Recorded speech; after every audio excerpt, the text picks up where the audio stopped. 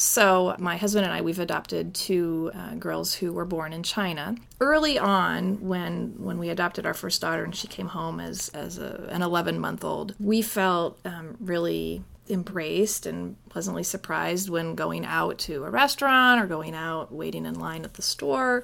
The response that we would have most of the time from people in the community who, would smile and say, "Oh, isn't she cute?" and ask us questions, sometimes too many questions, but who were curious in a very positive way. And that was wonderful. I mean, I felt reaffirmed as an adoptive parent, and I felt hopeful, for the future of my daughter and how she would eventually live, her young life out in this community.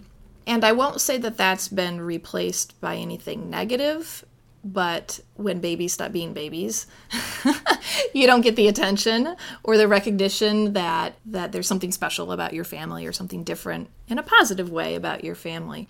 And, perhaps that's fine because I don't really need my 8-year-old hearing questions or too many comments from complete strangers when she can understand.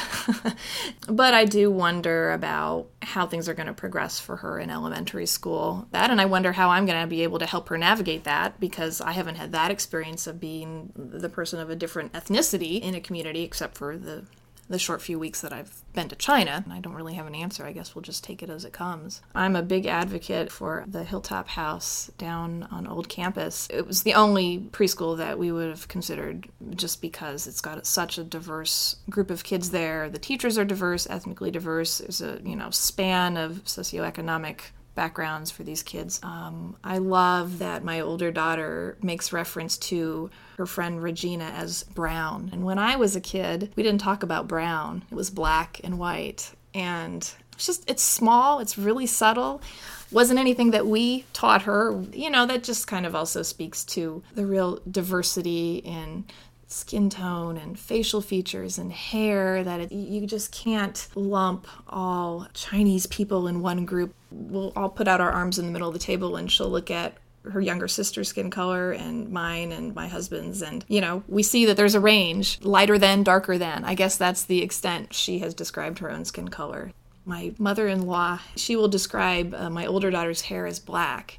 Say, well, no, it's not black. It's dark brown. It's kind of like mine. It's actually really close to my color. And she's, oh, I guess you're right. I guess I just keep, bouncing back to that thought about Chinese people having dark, black, straight hair. It's not so simple as that.